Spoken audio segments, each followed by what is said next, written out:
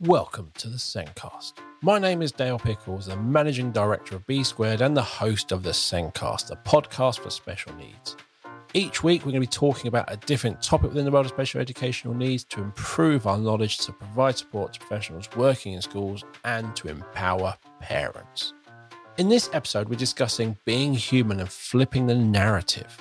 My guest this week is Elly Chapple, founder of the Flip the Narrative movement. And there is a hashtag on the beginning of that.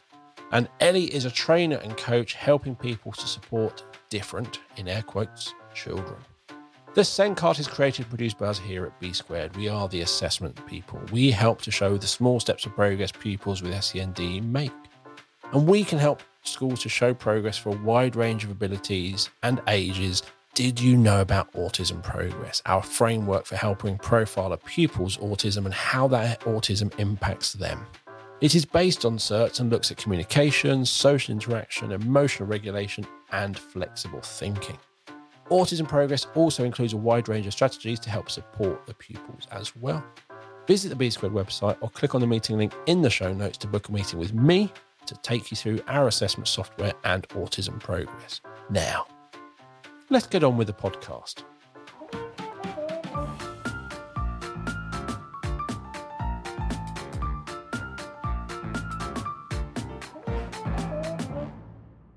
On this week's show, we're discussing being human and flipping the narrative. Joining me this week is Elly Chapple, founder of the Flip the Narrative movement. And Elly is a trainer and coach helping people to support different, in air quotes, children. And Elly has spent several years trying to help flip the narrative. Elly provides training and coaching in trauma, being a human, supporting those different children, in air quotes once more. And she speaks at various events, including a TEDx talk. Welcome to the show, Elly. Hi, Dale. Thanks very much for having me on here today. You are welcome. So we're talking about being human and flipping the narrative. And most of the people listening to the podcast will completely understand the idea behind flip the narrative, but there are lots of people in the world who sadly don't. So let's start off with that phrase. What do you mean by flip the narrative? It's really shifting our conversation holistically from a deficit to a positive. So when we talk about people that we think are, in air quotes, different to us, we're actually talking about human beings like us. Yep. So I try to flip that on its head for us to reframe our thinking to we're all one, we're all humans. We just happen to be different and have been forever and ever and always will be. So I think we've got into a bit of a sort of channeled rut at times where we think somebody's so different to us, we can't possibly connect. We can't help, we don't know what to do. But in essence, we forget that they're just another human being. And we can connect. We can always connect with another person because, in essence, we're the same, regardless of whether we've got different minds, different bodies, different life experiences. There is always a point of connection if we sit with somebody and find out about them and authentically decide we're going to show up as ourselves at the same time. We will ultimately find a way to connect and support and walk with them. I was listening to the radio this morning and it had Lenny Henry on talking about some book he's written, but it's kind of his mum, was it his gran, I think, might have come over with a wind rush. Yeah. He says we were invited over and yet his gran, when she was a child, was chased around going, "Where's your tail?" And it was that difference. And it's like, it was different. Oh my God, you're different. We're not the same. And we know we're the same. We know that now. And kind of flip the narrative is doing the same thing. When we think of people with autism, autistic people, ADHD, all these different things, we are still human. We're just different. Yeah. And some of it is a visual. Okay, you're in a wheelchair. I can very much see that difference. I know the cause. But with other things, autism, ADHD, things like that, you can't see it. They're still human. They are. Everyone is. And the thing is, it's not something to fear because it's just a different way of being. There's so many diversities in our species. I mean, if you look across any sort of pool of people, there is no single person that is the same as the next at all. It's not possible. So we are bound to have very diverse ways of thinking and being. And I put a quote up the other day that was talking about, when we go abroad and we visit different cultures and we learn about the culture, and we might know that in some cultures it's not acceptable to look people in the eye, or you don't shake hands, etc. We don't seem to have an issue with doing those things when it's based abroad or we're visiting somewhere, but we do seem to have an issue when we're talking about differing ways of being right in front of us. We sort of put up this wall and we say, that's not the way we should do it. We should do it like this. And what I'm inviting into the conversation is, well, why? Why is it just one way? Why are there not many ways of being and many ways of doing things? And shouldn't we be open to learning about that? And the only way you learn about it is when you get to know people and you make an effort to find the point of connection and you show up authentically. That's really important, that you show up as you, as a whole, because many people are very good at spotting somebody who's faking it. So my daughter's very good at that. She's very astute. She doesn't have vision and her hearing's poor, but her other senses are highly attuned. You could say she's very emotionally intelligent. So she can assess quite quickly where we're at in terms of what we bring into the room and whether we're going to meet her where she is, sit with her, walk with her, and be open to what she's showing us, or whether we're going to try and state that that's not right, you should be doing it like this. And I think it's really asking us to question that whole concept of what is normal, because there isn't a normal. There is only a huge diversity of ways of being, and there are many, many different minds and bodies and experiences within that. I'm literally thinking about that, going on holiday, and when you go on holiday, you accept that where I'm going, I have to fit into their customs and their traditions and all those sorts of things. And if you go to certain countries, your left hand is considered a dirty hand, your right hand's the clean hand, which makes it really hard if you're left-handed and you're reaching. So you don't hold a business card with your left hand because that's considered rude. All these, and you go there and you accept, okay, so I'm here, I have to use different things. But I think when we're in England, when we're at home, we kind of go back to, well, this is what I was taught growing up. So this is how I'm going to be, and I'm not going to put any effort. And this is how I should be, because this is what I was taught as a child, which may or may not be wrong. If you're not open to things, it probably is wrong. But it is actually, why are you so set in that stone? As you get older, your world changes. So why can't we change and treat people equally, even though they're different? Exactly. I mean, if I think back to the way I was brought up, it's a very, very different life now. My children remind me about that daily. Yes. Oh, Mum, you did this when you were younger, but it's not like that now, Mum. Get with it. And it's that kind of thing. We evolve and change all the time. That's the beauty of our species. We are always evolving and changing and developing and making things hopefully better for the next, people to arrive. And I think we get stuck on things like, it's always been like that. Why do we need to change it? Well, I was taught like that. There was nothing wrong with me, so why do we need to change it? But that's like saying the first flip phone was fine. We don't need to change it. Nobody would be satisfied with that, would they? Because they'd be like, we don't want a flip phone or a huge 6-foot phone next to our ear. We want an iPhone that's quick and efficient and does all these fancy things. It's just part of how we evolve, and humans aren't any different. That's why across the ages we have evolved and we've done things differently, but we get stuck. I don't know why, and I've thought about it a lot. I think perhaps for those who haven't experienced essentially difference up and close and personal, maybe they don't want to look at it. Maybe it's too big a topic. It's too difficult, too hard. But it's all around us in everything we do. And essentially, when we remember that we're all human, we approach it as a human being. And it's a simple approach. It's an approach grounded in empathy, compassion, equity for all, respect, kindness. It's all of those human skills that we all are born with and possess. And it's just how we treat one another, because people will always remember how you made them feel, more than potentially whatever you said. So it's the feeling that we carry and embody. just thinking about Bessel van der Kolk, you know, how much he talks about the body keeping the score. And that is absolutely, you know, our footprint carries long and wide. And it's remembering that whatever we say or do when we're with someone, it makes a mark. So we have to think about that. We have to think about, what are we actually doing to evolve things positively? What are we modeling to our kids when we respond in certain ways?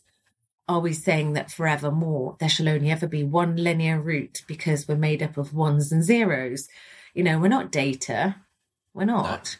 We're people, and we're a very diverse group of people, and we always have been. We're getting better at accepting slowly that we're different, but there's still sort of people stumble over it and say, well, I don't know how to do it. And it's like, well, you do know how to do it, because you probably do it in many ways across the day. If you keep trying to focus in on it being a particular thing, I mean, there's always, I would say, when you're meeting someone, you're going to dig in deeper to who they are, specifically what they need to support them, and how you're going to have to work differently. That's always part of our learning and growth, and we need to be open to that, because we are ever evolving, you know, as responsible adults and teachers with our children or others.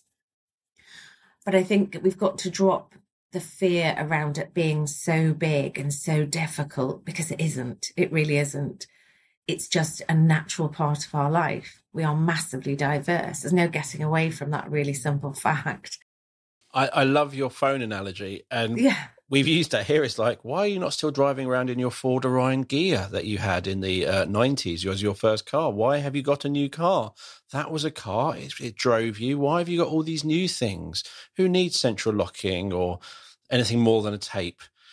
Yeah. Why have we done that? Because you want it. Cool. And that's the thing. I think when we look at that, we see it as, I think we accept change if it's going to improve our lives, sort of thing. We kind of, that's going to be better for me, so I'll do that. But I think when we see humans, it's not that we've upgraded. It's not I've got bionic arms, or I'm suddenly this, or I'm suddenly that. And you go, it's different. We look at each other, I think, as the same. So therefore, why do I need to change? We are the same. And that last bit there is, I can't do it because it's such a big thing. And I think when you talk about flipping the narrative, it kind of can sound like a big thing. But all you're really saying is, flip the narrative with each person you talk to, one person at a time, not the whole world. Just when you meet that next person, just go, okay, they're not normal, air quotes, but what is normal? Okay, let's find out from them what they need. Let's find out how it's going to go. Let's see how it's, rather than deciding beforehand. Yeah, absolutely. Because there isn't a normal. It doesn't exist. We're too different. I was normal. I was normal until I got my diagnosis in February, and then I suddenly became not normal. I'm now autistic and ADHD. But until then, I was perfectly normal. But now I have a label, so I'm not normal.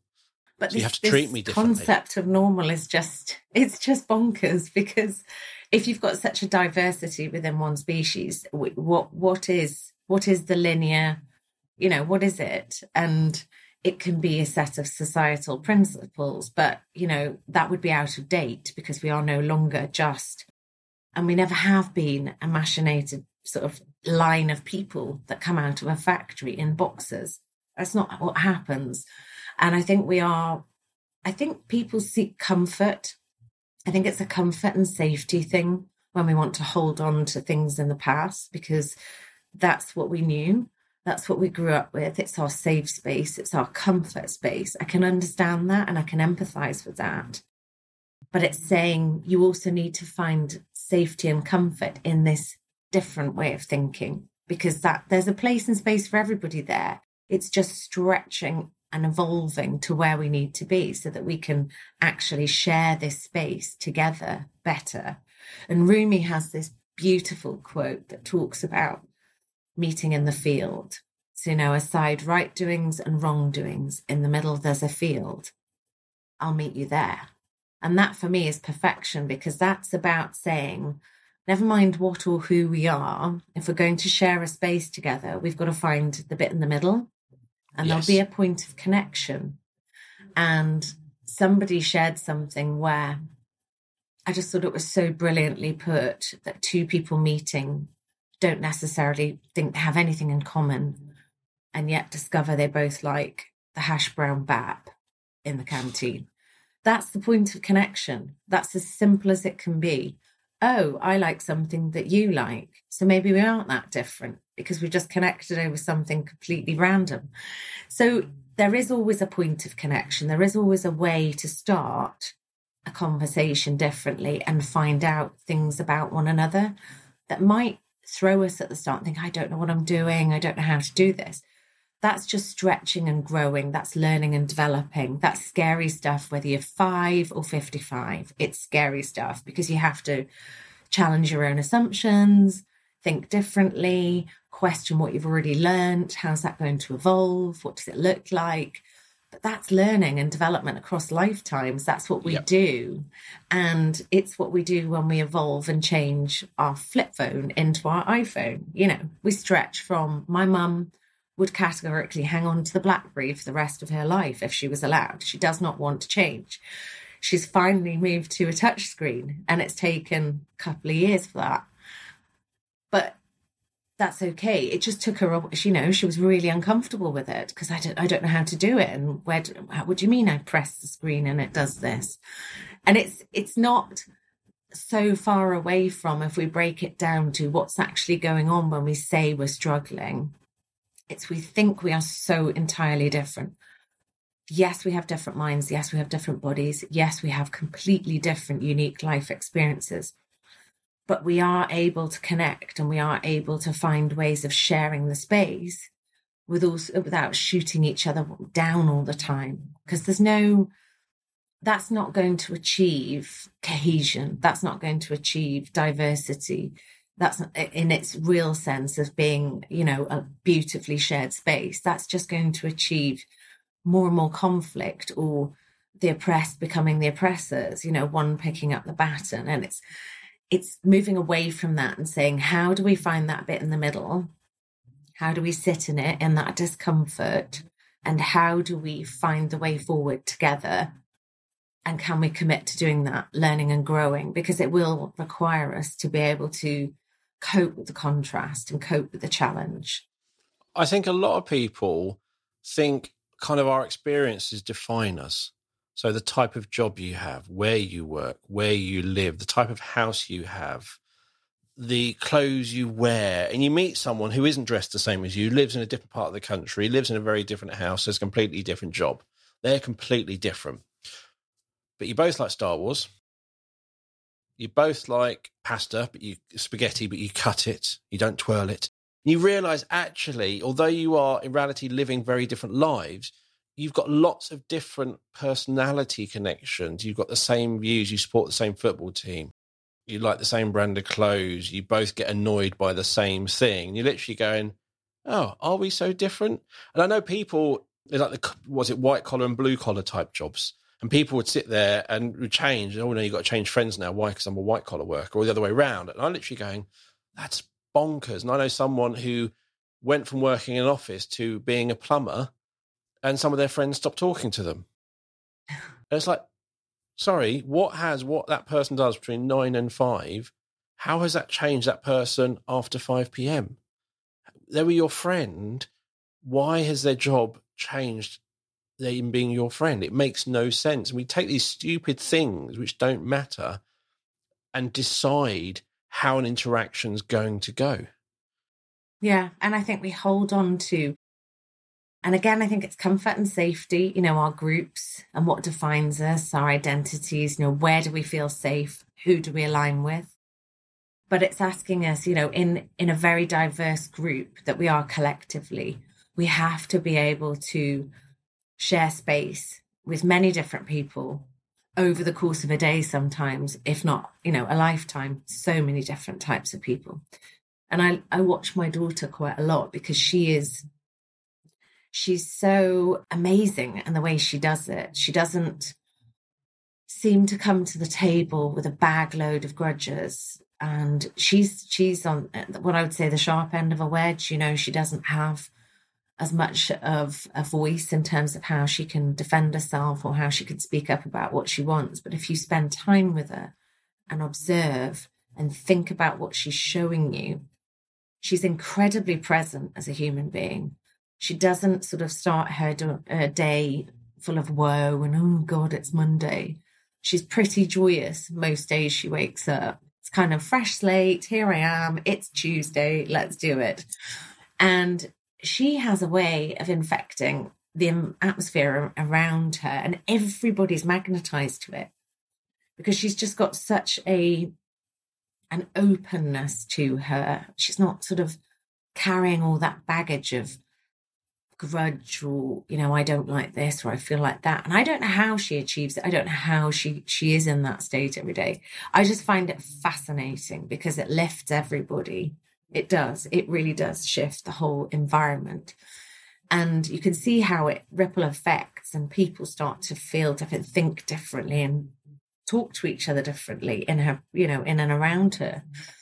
And that's really powerful considering for a lot of the time society disregards her or her value because she's sort of in the shadows, as it were. But she's one of those people that if you ever have the opportunity to spend time with and engage with and be with, just be, even if it's in silence, it really impacts your thinking. It's what started my thinking, my questioning, my curiosity, insane levels of curiosity. Why do we do this? Why do we do that? Why can't we do this? Why can't we do it?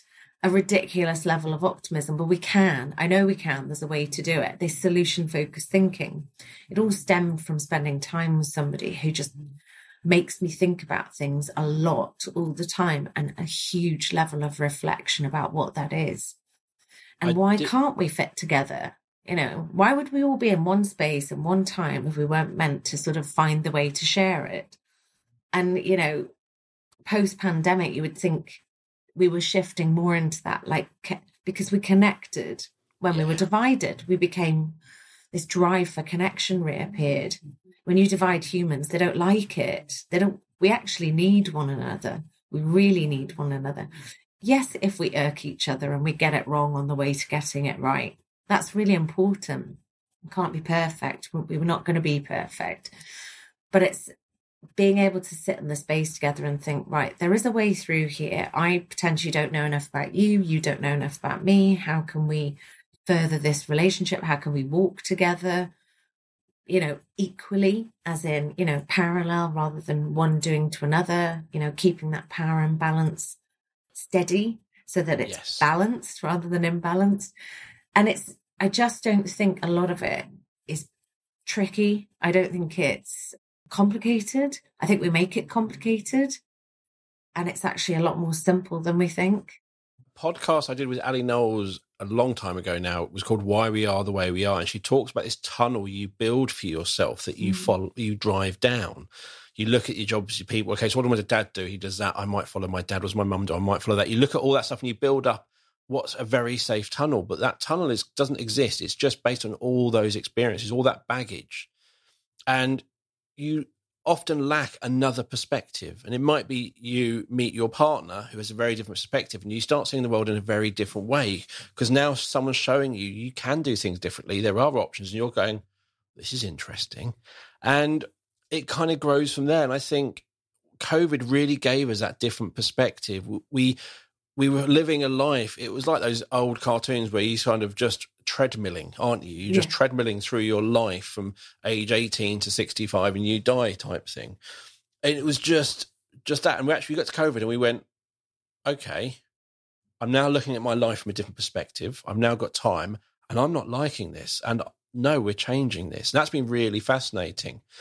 And one of the things, and I always found this, and apparently Finton taught me it's an ADHD thing. It's sort of like, one of his questions is asked is, do you get on better with older or younger people than people who are old age? And it's partly because when I speak to someone at my level, I bring baggage with me that they're expecting something from me and I need to fit in with them. So I have lots of baggage with me, which then makes me kind of not really join in because I'm not quite sure. But when, if I'm at my friend Johnson, his daughters come up, I don't think of them as John's daughters. I think of them as his daughters, as in one's called Astrid, one's called Alba, and I meet them as people and what they're into. I'm not going, oh, you're John's daughter. What do you do? I go, hi, And I have an interaction with Alba or Astrid, and not because of your John's. I treat you as your John's daughter. You are Alba. You are your own person, your own right, with your own interests, your own personalities. What are we going to talk about? And if that's what you're saying to do, isn't it? With flip the narrative. Don't kind of go, well, this is a situation. Okay, you're in a wheelchair. I'm going to talk slowly to you because you're definitely disabled and you can't understand me. It's, okay, you're a person. Let's just start talking and see where we go. Yeah, it's roomy in the field. You just go straight in at the point of, you don't know me, I don't know you. We're having an interaction. I guess we're similar ages, but we've never met before. And I have no preconception about you. I don't know anything about you.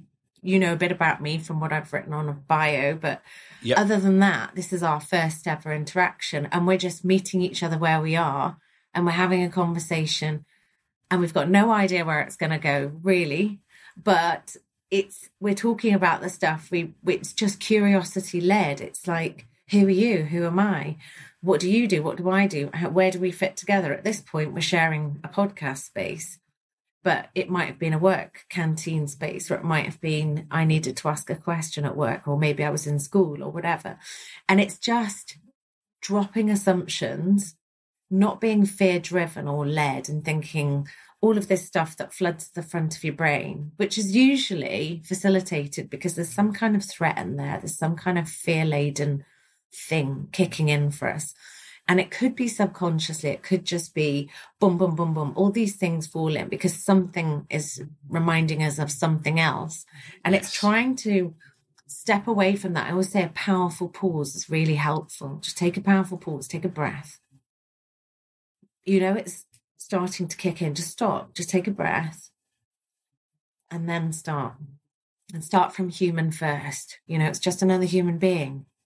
They're just like you. They're just different to you. But how do you ever find out anything about anyone without connection and the willingness to share the space and find out and step forward and possibly take 2 steps to the left wrong and have to track back, and the other person being okay with it? Like, yeah, okay, so I know you're trying your best and that went wrong, but, we can try again and go the other way. And it's giving each other a bit of room to have like these safe fails, as we call them, like a safe fail is really important because we can't always get it right.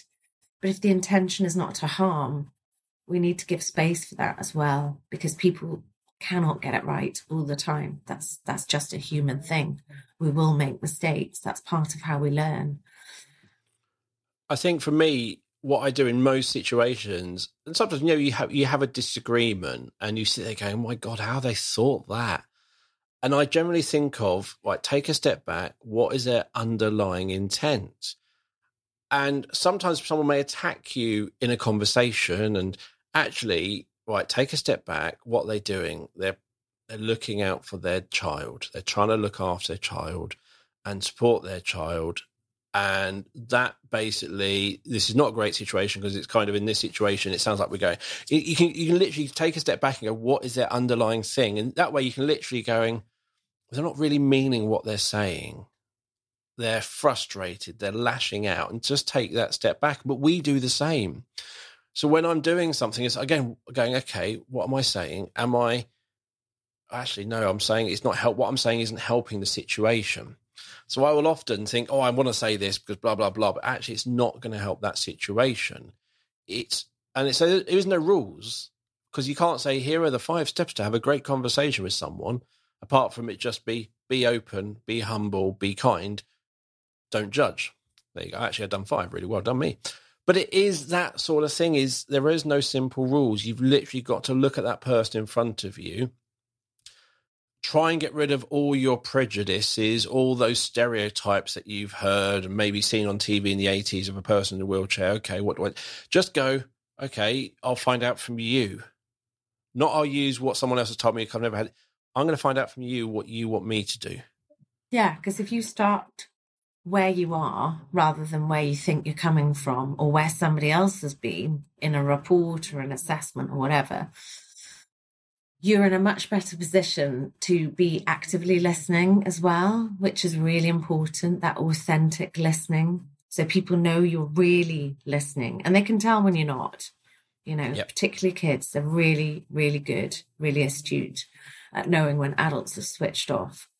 And it's giving space to hold space. So if somebody is triggered in front of you for whatever reason, or they're upset, or they're in distress, you need to be the person who can hold that space. One of you, it's how it works. It's like a balance thing. One of you is going to have to hold the space, because if you react to a reaction, it's just going to go up and up and up and up. Yes. So when someone's reacting, the best thing you can do is respond, which is a different approach, because responding takes longer. So it's like that powerful pause, that extra minute of thought. I don't need to react. What's the point of reacting? I'm just throwing fuel on the fire at this point. If I want to respond, I might be able to navigate this into a place when we could start to work it out. So it takes the confrontation out. It stops us spending excess energy where we don't need to. And, that infamous saying, when they go high, you go low. Do the opposite. Flip it. Try and see it from a different perspective. It's not personal. There's something going on here. You might be the first person they might actually feel safe enough with to say it to. Or you might just be the 54th person they've had to say it to, and they've had enough. So it's the context it's not personal. There's just, here comes a vent. Right, that's out. Front brain, the lid's gone down on the front brain. We've calmed. Shall we talk about it? I heard everything you said, but I also heard these things. And these were human things, like you're in pain, you're hurt, you're upset, you're sick of this. Nobody listens. It's basic human stuff that goes on all the time. And it becomes, a lot of people talk about the iceberg, and then underneath is all the other stuff. And that's used in many different models, whether you're talking about the word behavior in air quotes, or, because behavior is a human thing. We all do it. It's not reserved just for some people. We all do it. So, it's thinking bigger and wider and longer than just what's happening in front of me and how I choose to respond. It could just be that if I take a moment, I can do it differently. I can shift us into a different space to then keep talking. And then I'm building the trust, and I'm starting to build that relationship. I'm not making judgments. I'm not making assumptions. I'm walking with you. I'm listening. I'm hearing you. I'm really hearing you. And I'm empathizing. I don't have to offer you solutions or anything. You just need to tell somebody who really actually cares. Yes. I think you can say is if you've worked in retail, slight segue, but if you worked in retail, you know what it's like to be shouted at. Yeah. So generally what happens is you don't shout at others because you've had it done to you. And it's just, again, it's that empathy, that reflection of, actually, I'm not going to ruin your day by shouting at you because it's not really your fault. It's just the way it is. I'm going to and me shouting, that makes me feel better in that moment, doesn't solve the problem. So when you think about that, then you've turned it around. So when someone's shouting at you, you can sit there and go, they're not really shouting at me. As you said, they're venting. They're letting it out. It's not me. It's not personal. It needs to come out. And then we can have that conversation after. And I've seen it happen so many times. And it is that thing where someone goes, can I talk to someone else, please? And generally what that means is I've vented to you, so I know I can't actually continue this conversation with you because it's already...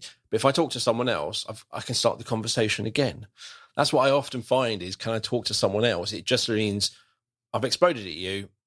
We probably now can't have a decent conversation because you're probably angry with me, so I just need to talk to someone else, and I'm going to start calmly. And that's often, in our experience, that's what happens. Yeah. And I think you're so right. And the power of language and words and how we use them, because everything has a feeling that comes with it. People can feel how you say something and quickly decipher what you mean. The words might be the same, but the way it's delivered or the way it's not delivered. And non-verbal communication is just as powerful as verbal. And people, we all read that. And we're born with the skill to read that from being babies. That's how we start communication, is non-verbally. So we are really actually very good at that stuff. I mean, we move it out the way if we become verbal speakers. But for those of us who don't, that remains a very highly attuned skill. And so they're very good at reading the intention from another differently. Yes. And it's just like languages, it's like a different language. It's a different way of being. It's not wrong or deficit. It's just you started like that, they continued like that, and you went this way. But you can still remember or connect in and start to understand what it means. And it does have a huge power to it. And it's when we're having these difficult conversations, I say courageous conversations, really, because we're inviting one another to be authentic with each other and honest and open and not gloss over it, because we've got to a point where we do need to move forward. We need to go left, right, or straight ahead. How are we going to do that we just need to get this bit out? Can I hold the space for you to do that? And it isn't easy, but if you do it, and I've done it a lot with different people, the results are always, always positive, because I refuse to go high. I will not react. I don't want to react. I don't need to. I can listen and hear and hold the space. And if I didn't have capacity for that, I would probably just choose to tap out, because that's better than me responding in anger.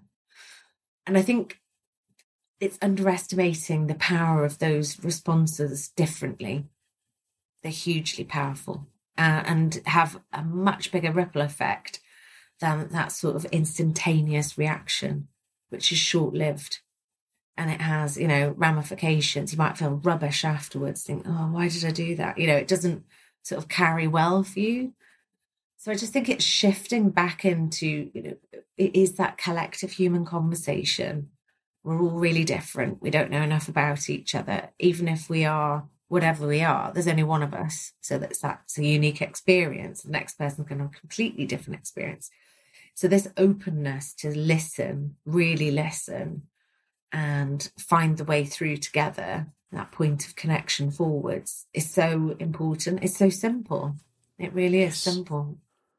And one of the things I think we're slowly, and I mean very slowly, starting to get better at, but probably not anywhere near the speed we should be, is respecting, believing and understanding people's negative experiences. Yeah. Because you have people, and I'm talking about Black Lives Matter, all these sorts of things, and people will say this, and you're like, oh yeah, it happened to me. It's like, no, it's different. Yeah, when someone's telling you this story and it really, if you're going, what happened to me and it didn't affect me, then it's not the same story.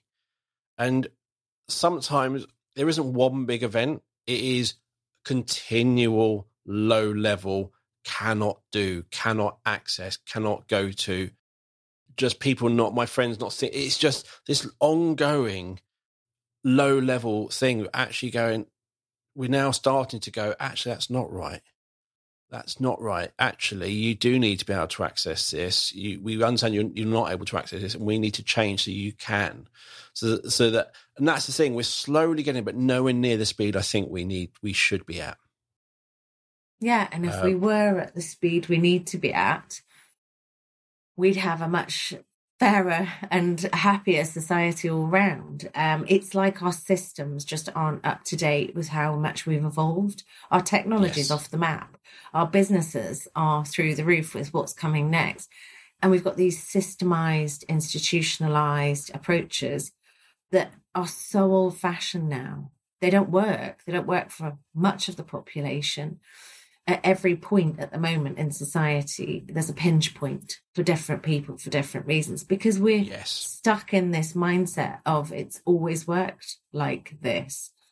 Like 100 years ago. But, everything else in business, in our general lives, if we were told that with our phones and our social media and everything else, there'd be uproar. So why is it the systems that we have to travel through to get to the point of living an independent life or whatever can stay stuck archaically out of date and not really set us up for that real world, which is advancing and evolving and doing all the stuff it needs to do, because it's acknowledged, diversity is actually a thing with all humans, and businesses do have to focus on that heavily. I'm not saying they get it all right, but certainly seems further ahead than some of the institutions that prepare us for that sort of part of our lives. And I think it's just at odds with itself. So it's having these contradictory conversations about, well, we'll do a bit of this and we'll do a bit of that. And like you say, with populations where there has been like a cumulative effect of consistently denying access to or inequitable approaches, it culminates in a huge, I can't imagine it being anything other than totally traumatic at times. Yes. And it's the same for people with learning disabilities or autistic people who are locked up in hospitals. I mean, why do we still do that? It's interesting. If you follow the news, good 3 or 4 times a year, there will be a story about a disabled person's wheelchair being damaged going on a plane. Or there'll be a disabled person on a train, but the disabled toilet was not available. And they say, oh, just use a normal toilet. And they just, the equipment, that person's lifestyle, they need this. But because the person in front of them doesn't need it, they're very dismissive. It's a bonus. It's an extra. You should be lucky with taking your wheelchair. It's kind of how it comes across. And this person is going, I need that to be able to do anything. And you've literally just thrown it on the plane. It's damaged. It's now unusable. And I've traveled to my destination. I can't now. And we're still failing this because I think we can, as you said, meet them in that field. We're not sitting there going, what do you need? We've decided you don't need this or you shouldn't be here. And you see that a lot. And it is really disappointing that we're still stuck here. And I just think there are lots of people, due to various pressures, not just looking at what's in front of them, just looking at, if I do this, it's going to disrupt me and what I need to do. But you've got to ask, what is the right thing? Are the pressures put on you the right pressures? Should you be able to sit there and go, actually, I need to do this because this person needs this, and I should be, as you say, equal, and we should be meeting them face to face as equals, not, I don't have time to do that extra little thing you want because shouldn't have to. And we're still seeing this quite a bit in different places. We are, and I think in that practical example about the trains and the accessibility, the biggest number of disabilities are acquired in older age. So people say, I don't need to do this, or I don't, use the normal one. But the biggest sort of acquired disabilities are generally sight and hearing, or you may end up in a wheelchair. And it can happen to anybody at any point. It can just happen. So it's a non-starter for me, because it's kind of like, if we're going to build the world for everybody, because at some point we may all need that reasonable adjustment, because we may very well need it. And actually, when we do that, when we make it sort of for that diverse population that we are, it makes it easier for everyone anyway. It just makes it easy. It doesn't make it harder. It makes it easier. So why wouldn't we do it? So again, it's like, I don't get the logic of that, because actually when you apply reasonable adjustments, or you expand your thinking, or you widen your lens, you make it easier for loads of people, whether they consider themselves X, Y, or Z or not. You make it easier. So why wouldn't you do it? It's harder doing what we're doing, because we are creating fights and court cases and stress and anxiety and trauma. That's way harder. So why don't we do the other stuff? Because yes, there's some investment, but if it means that all of that's going to reduce significantly because we widen the lens and the space and made it accessible and did the stuff that the law says we should do, it actually would be better for everyone. So I don't understand the logic. Is it control based? Is it stuck in the past based? Is it, I can't get out of my thinking box space? In which case, who has the bigger issue? Yes. I say generally it's that historic, this is the way we've always done it, will come in every time. And I end up travelling to Scotland quite a bit to go visit schools. And I used to train, but I've now started flying, and it's a busy place. And I travel now with noise-cancelling headphones. And it's really, really calming. Only problem is when I'm sitting in that airport, if there's an announcement for me, I'm not going to hear it. And you realise, actually, you can't really be in an airport unless you can hear, because it says, cancellation or this gate.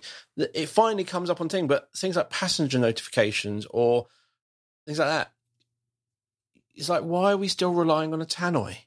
Generally, everyone in the airport has an e-ticket on a phone these days. You don't actually have paper tickets. You generally, most people have a phone and an e-ticket, and they booked it on the web, so they have an email address. So there's a phone, we have an email. We have so many ways to contact each customer. Why are we still relying on a 1980s tannoy system instead of just going to that person? Because I could be just sitting there on my phone and go, bing, oh, the gate's changed. Or, they need me for some reason. And I didn't realise, I was talking to someone about this on the previous podcast. Basically, if you're deaf, I think they like you to go to the supported travellers area so they can look after you. And I'm like, I don't want to. Why should I?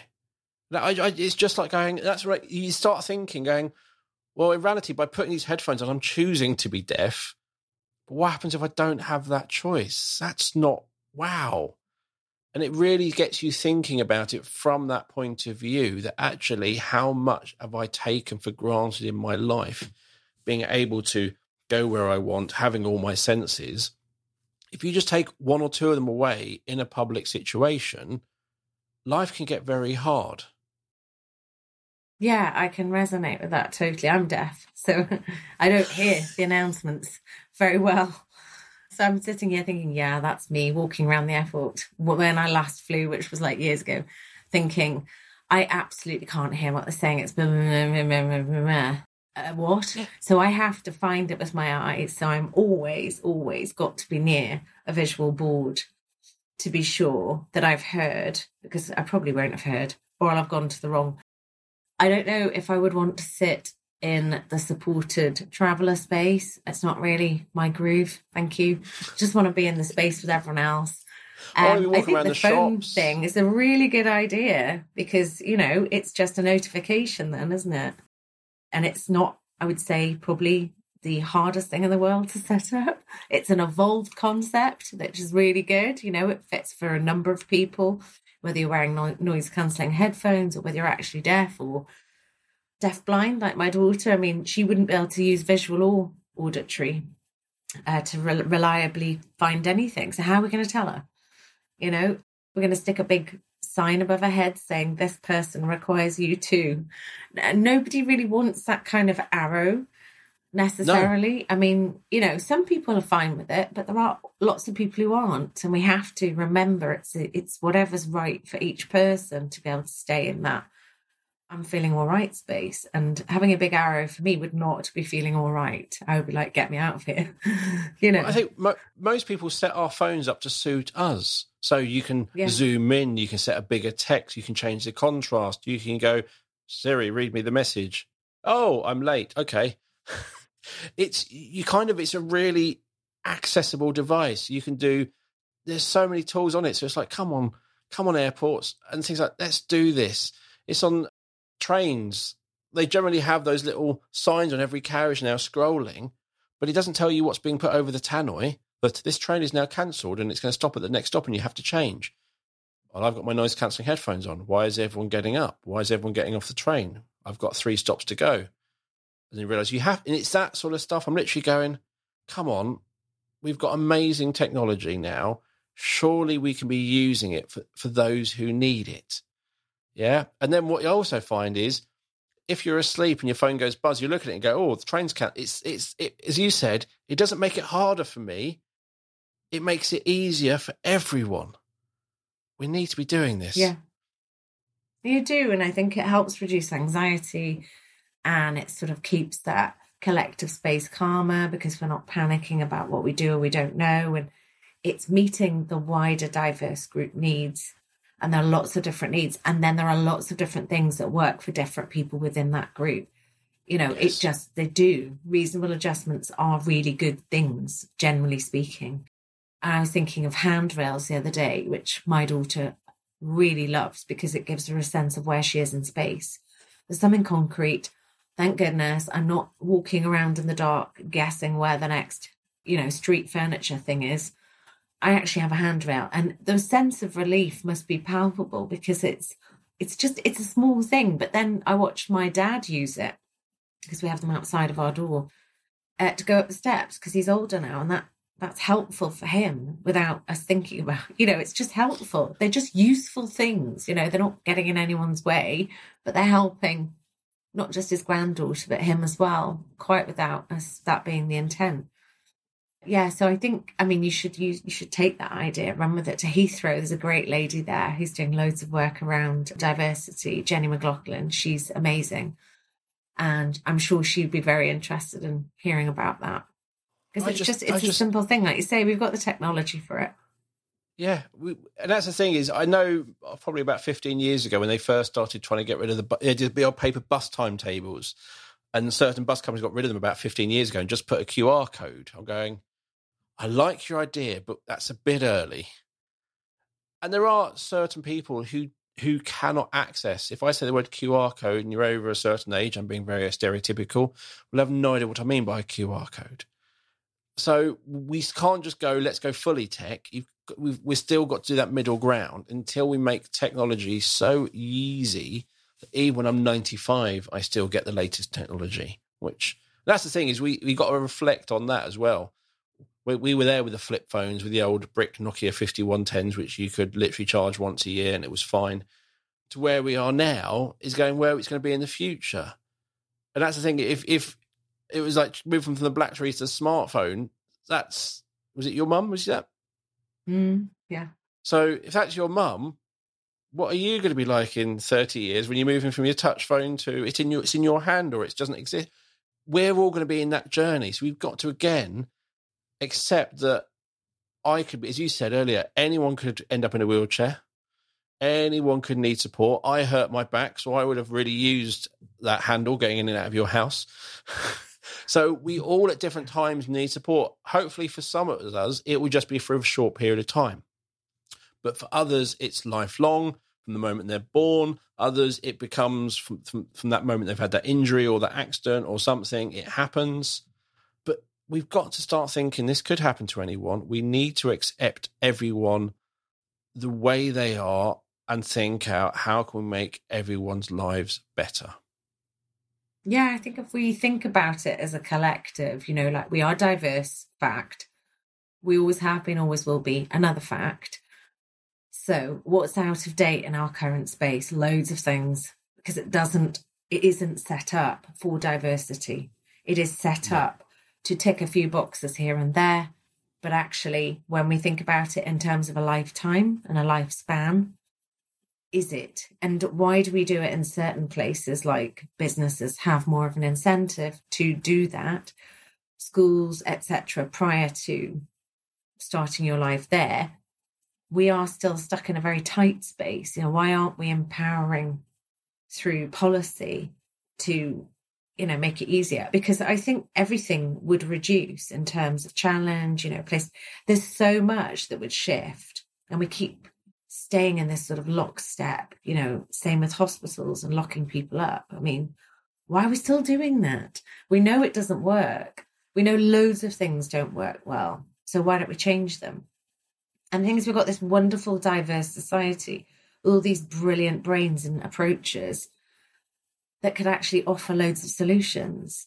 And that's why I think it's really important we have the conversation consistently around and stop attacking one another, start thinking about what part of this sort of embedded structure do we need to actually change collectively, move it, from the flip phone to the iPhone so that we can get moving again and actually reduce the stress a bit and stop the infighting, which sort of bottlenecks everything on the way to getting to where we need to be.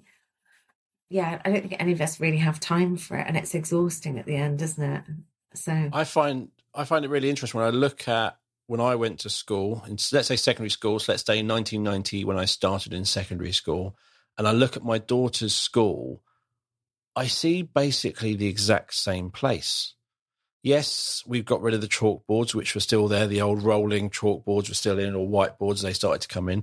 We've replaced them with interactive ones, but we're often just doing the same thing where we might be showing a video.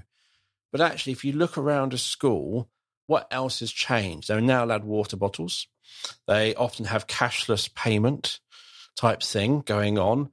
But what else has really changed? It's very, very, very same. Whereas if we look from 1990 in terms of the world of business and the world of technology to where we are now, 30 odd years later, and look at the advances, look at how the workplace has changed, the school isn't keeping up at all. It's stuck. It is stuck in this same place. The subjects are the same. The importance of computing in that school is the same as it was in 1990. They have an ICT suite. We go there for a couple of lessons a week and we do IT. But yet you're asking them to do all their homework digitally. You're asking them to do this digitally, but you're not actually thinking about them or preparing them in a digital way within the school. They do that at home.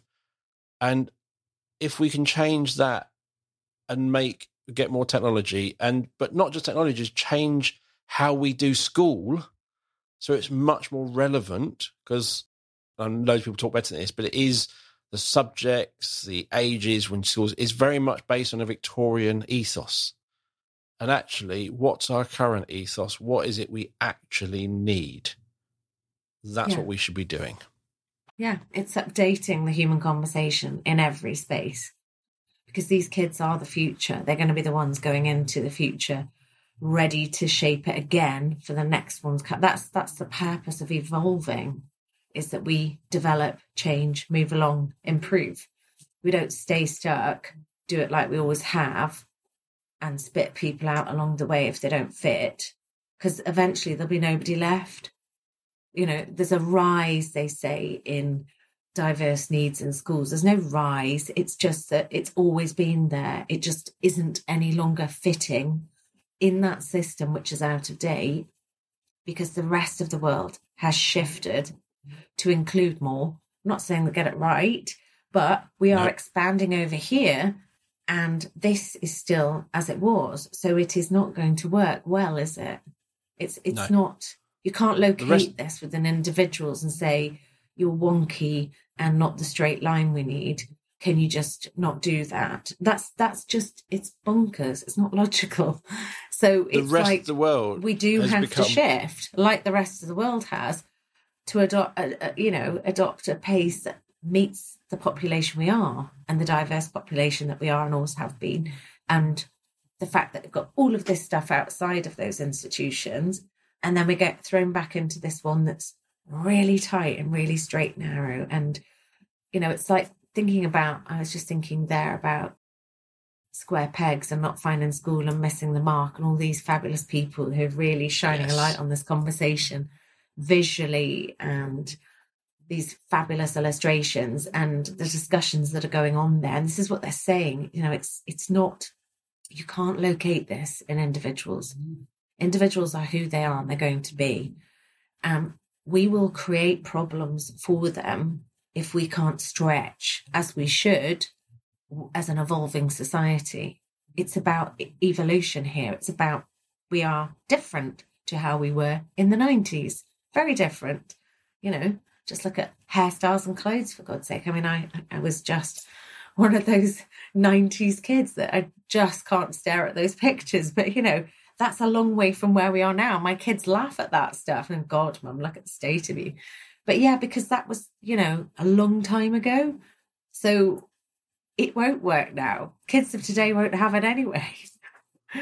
But so it's very much like, I think we've got to keep having this, and we've got to have an open and honest conversation. We've got to be able to hear what everybody has to say. I don't believe in shutting down people because they have a different opinion to you. I think it's really important that you're able to hear a different view, a different way of being, and think about, well, where is the point that we can connect to try and do something that works for all of us? Where can we start? Because it's going to be a journey for many on the way to finding out what actually works. You're not going to fix it overnight. Somebody shouldn't just immediately switch into what you think. You know, that wouldn't be fair either. It's about meeting in the middle. It's about collaboration. It's about thinking about sitting in the stuff you don't like and doesn't feel right for you, because that other person's probably doing the same. And then how can we find the bits that do work and that are positive collaborations and that do make a positive contribution and change things. So it's really coming together to work it out more and better, rather than just lumping mud at each other from either side. You know, that can just carry on forever. There won't be an end to that. The harder bit is sharing the space and how are we going to do it? And those are courageous conversations. They're creative conversations. They're really brave human conversations to have. Yes. I think if we look back at the 90s, I think in lots of ways you had to conform, you had to fit in. There was a certain way of doing things. If you look at old footage of the 80s and 90s of people in London getting off the trains, you notice every man is in the same very similar suit with the same coat on, with the umbrella. It's almost like it was a uniform and we all fitted into these molds. And over years, what we've basically said, the whole world is going, tell you what, I accept you as you are. Yeah, we work slightly differently. We can do all this. And in lots of ways, we are accepting people as they are. Still not all the way. But as you said, the schools are not doing that. The schools are still it's polar opposite. 1990s, 80s, you will conform, you will do, because this is what's best. But the rest of the world is showing us that is not what is best. Yeah, and I think some schools do it really, really well, and other schools are finding it really challenging. And I'm not sure anybody finds it easy to have a day full of conflict or discomfort or, you know, desperately wanting it to be peaceful and easy for all, to be able to get through, to learn, develop, and grow, all the stuff school's supposed to give you. And then finding that actually, you know, the population we've got is shifting. It's different. It is a long way from where those education setups started. And we will have to move with that. It's not going to go away. And we're seeing an exponential increase in children out of school and things like that. So the stats are there. They're telling us something. You know, what are we going to do to resolve it that doesn't require us to also just be so punitive with these kids? You know, the part of their world is saying this, and then the other half of their world is saying, no, do that. I mean, that's really confusing for a young person. What story are we telling them is okay? What are we saying that works in life? Are we saying that we're consistent as adults? Are we saying that we're not consistent? Are we going to try and encompass a wider diversity? Because we are massively diverse. That's our population, period. It is. You can't change that. So I think it's finding a way to start the conversation and not fearing it so much. And I did have somebody say to me, a friend quite rightly reminded me of my privilege, which is I am very much further down the road than many on my journey because my daughter has, you know, walked me through things most people won't ever need to walk through. So there is privilege in that. I have seen, experienced and done things very differently because we've had to. So I am there, sitting there saying, I know it can be done. I've done it. I've seen it. But there are others that are not in that position yet. And so it's for me being mindful when I talk about this stuff that I do have a privileged position in one way because I've got to a point where I can see how this stuff evolves. I know what has to be done. I know what can and can't work. And I've got loads of ideas for solutions because I've had to be that creative. But that is kind of a privilege point as well. So it's being mindful when we have these conversations, you know, where do we sit in that space? What would somebody feel uncomfortable with about us? Because we are speaking from a completely different position to them as well. Yeah. And I think also supporting someone for a number of years compared to supporting them for a week is you'll just have so much more confidence. You kind of know you're in your first week. I'm telling you, it's going to be okay, but you're never going to believe me. You're never going to believe me. To you, the world has ended. Everything's wrong. And you can't see that. And that perspective of being further down the road and being able to look back it's a privilege. It's interesting you call it a privilege because it's not an easy road to go down. So you've had to take that road. And I suppose being further out, but having to take that road is almost not a privilege in the current world. It is a hard road to go down. It's great supporting your child, but you're going down a road where you're kind of there with a shield and a sword and fighting everything coming at you. And you're doing it because you have to. But there are those who haven't got their armor yet. They've got a little cocktail stick and they're trying to fight, but they haven't got those skills.